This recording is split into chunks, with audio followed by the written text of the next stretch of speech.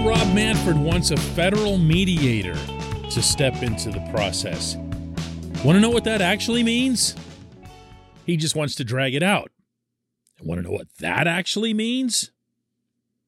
There's a lot more that the owners will be pushing for than what they've shown to date. Good morning to you. Good Friday morning. I'm Dan Kovacevic of DK Pittsburgh Sports. This is Daily Shot of Pirates. It comes your way bright and early every weekday if you're into football and or hockey. I also offer up daily shots of Steelers and Penguins where you found this.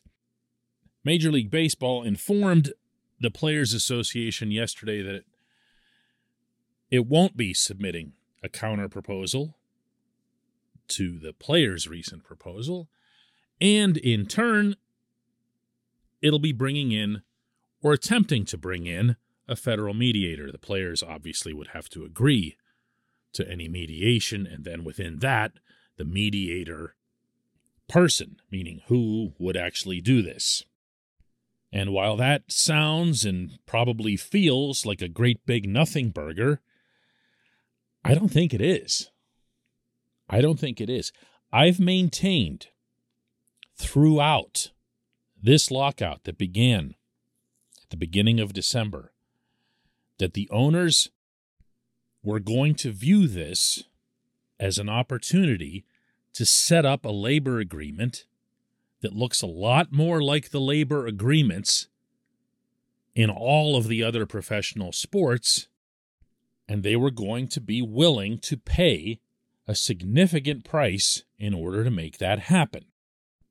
Now, if you've followed the history of sports labor disputes, and I have, and I've also covered one for a year and a half straight with the NHL's lockout in 2004 that resulted in hockey implementing a full-blown salary cap to go in line with what the NFL and the NBA already had, you'll know that one thing is really important early in the process, and that is to at least paint the picture that you're willing to negotiate.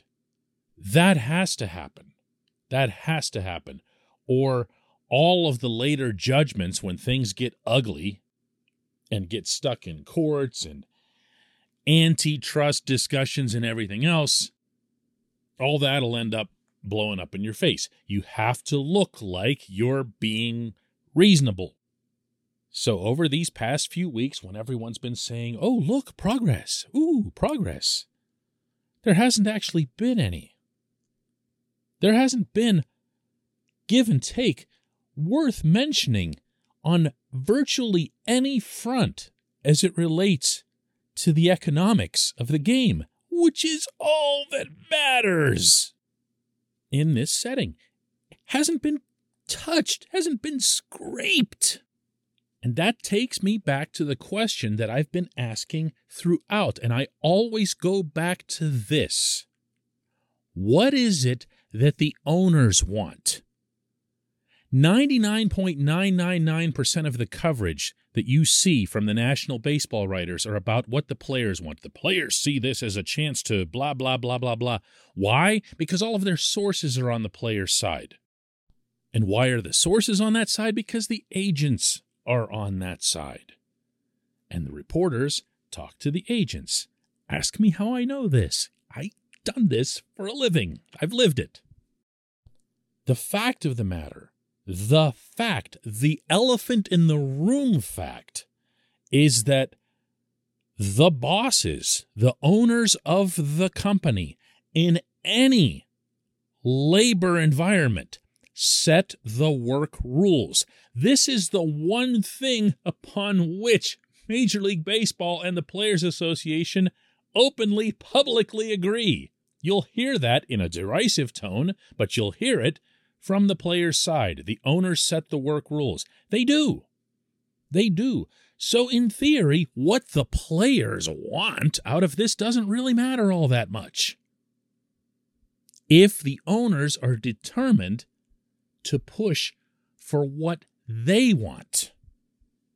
This portion of Daily Shot of Pirates is brought to you by our friends at North Shore Tavern. That's directly across Federal Street from PNC Park. It's home of Steak on a Stone, an eating experience, underscoring the word experience. The steak is brought to you partially cooked on an 800-degree stone, and you do the rest. It's a ton of fun, it's a great meal, and it's a baseball atmosphere like no other in Pittsburgh. North Shore Tavern, right across Federal Street from PNC Park. What is it then? What do they want? Well, I've got 2 clues here, and that's all they are. Clues. One of them emerged during the ugliness of the 2020 labor dispute when the owners and players couldn't even agree on how to conduct a shortened season amid a global pandemic. Remember that? That was some classy behavior there on both sides. But a lot of the nastiness came out, including occasionally from the owner's side, from team executives. And when people who were way higher ups with franchises like the Cubs and the Diamondbacks based in a couple of the bigger markets in the United States, and they talked about longing for a salary cap type system. They talked about that.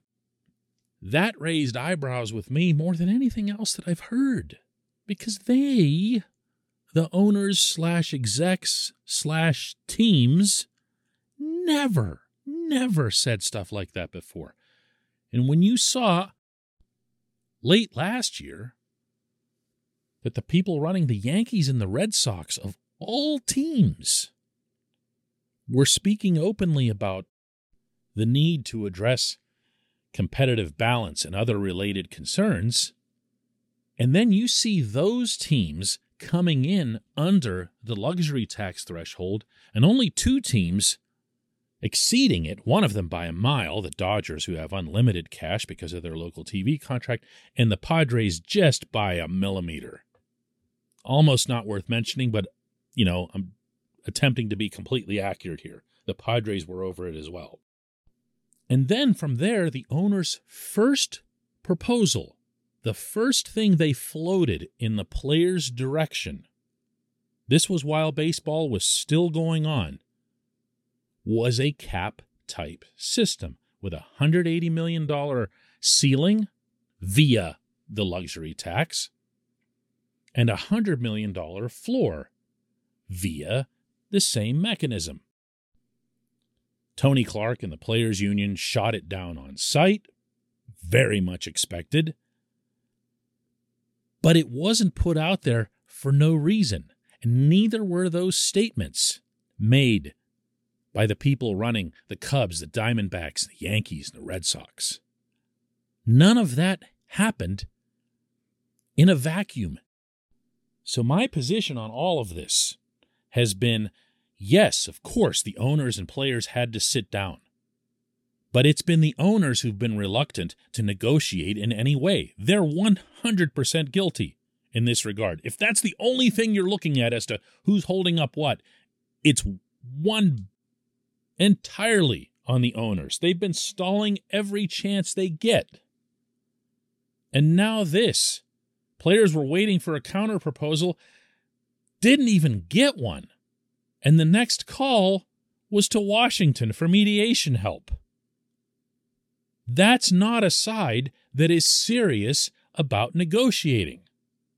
I'm not saying this because I care in the slightest who's doing what and for what reason. I also couldn't care less if the owners win or if the players win.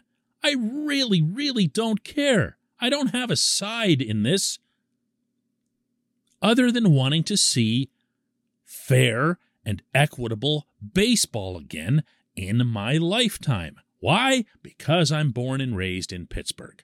Does that absolve the owner of being cheap? No. Is that an explanation for why Bob Nutting has set up the lowest payroll in the majors? No. All of these things can exist on concurrent tracks, and they do, because if you put a cap system in, Nutting doesn't matter. You force him to spend up. The fact that the overwhelming majority of even baseball fans who don't realize that shouldn't influence reality. What I just said is undeniably, verifiably true. Nutting would be forced to spend to a certain level. You wouldn't even know his name in a cap system. That, and not the fat cat owners, is what I'm pulling for. I'm pulling for a system that makes baseball fair again. I don't care who wins or who suffers or whatever else in the process. I'm looking for the fairest system. So when I see the owners behaving the way they are, yeah, I will allow myself to get my hopes up at least a little. Because they do control that process. And whether it's greed or whatever else that motivates them, I don't care. I don't care how rich or more rich or less rich they are. That doesn't interest me. Let's see this thing get shut down so that these owners will finally find the gumption to stick together and put that fair system into place. When we come back, just one question.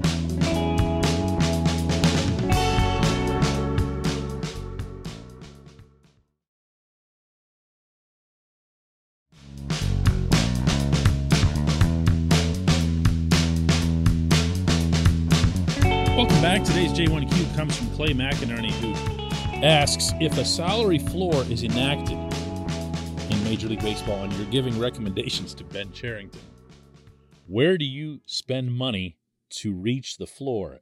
Extensions to Ke'Bryan Hayes and Bryan Reynolds don't count. Who do you target from the outside? Clay, you loaded this question in a way that you're kind of trying to trap me into identifying like big name free agents that the Pirates would be forced to pursue and whatever else here. And none of that's realistic. So I'm not going to fall into the trap there, if you will, although it was pretty well set. The fact is, and this was true when the NHL switched to a cap system in 2004, no team has to make the minimum or the floor right away, just like no team has to come under the cap or the ceiling right away. There's a grandfathering period so that you don't have the crazy scenario like the one that you're describing. Now, does that mean that baseball would follow exactly the way hockey did it? No, of course not. But precedents like that are known and discussed. And by the people who are involved in the process, they're all familiar with them. So it would be very likely that in any kind of, whether it's a hard cap or whether it's a form of the luxury tax that would be closer to what the NBA has, one way or another, you'd see a grandfathering period. And there's one other thing I should mention here. Players' individual salaries don't change. If you've signed an individual contract with a team, that contract is required by law to be honored. The labor agreement has no impact on that. So even though the NHL, for example, imposed individual maximum salaries, players who had contracts that greatly exceeded the new individual max were still being paid that amount. Nothing about that changed. Some of them, by the way, continue to get paid for years and years, if you're familiar with the Alexa Yashin story on Long Island. But to further pick away at your question here, Clay, the very first thing you would do if you were Cherington is to go to Reynolds and Hayes.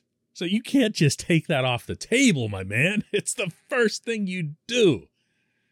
And you would go to them and you would front load everything that you could front load in signing those guys, whether that's a signing bonus up front, extra salary loaded up front, whatever it is. It's not like the players would say no to front loading, because they can take that money, stick it in the bank, or put it into investments and have it grow many times over. They'd all say yes to front loading. Anyone would. So that's the kind of thing I think you'd see as being the Pirates' solution to getting up to either the salary floor or whatever the next grandfathered tier would be toward the salary floor. This is also, I get a little cringy discussing the actual breakdown of this sort of thing, because it can lead to false hope. I'm nowhere near believing that this is going to come to pass. There are lots of things, and there's a lot of time and a lot of acrimony and a lot of federal mediation and storming away with slammed suitcases from big glass tables that has to occur over the next few months and probably longer for us to get anywhere near the kind of scenario that you just put forth. This would have to get epic ugly. But today, unlike a couple of days ago, I'm at least willing to entertain the notion that it could get epic ugly. I appreciate everyone listening to Daily Shot of Pirates, not just today, all week long, all off-season long. The only constant through this lockout, the only one, is that this show will continue on every single week. Thank you so much for listening to it.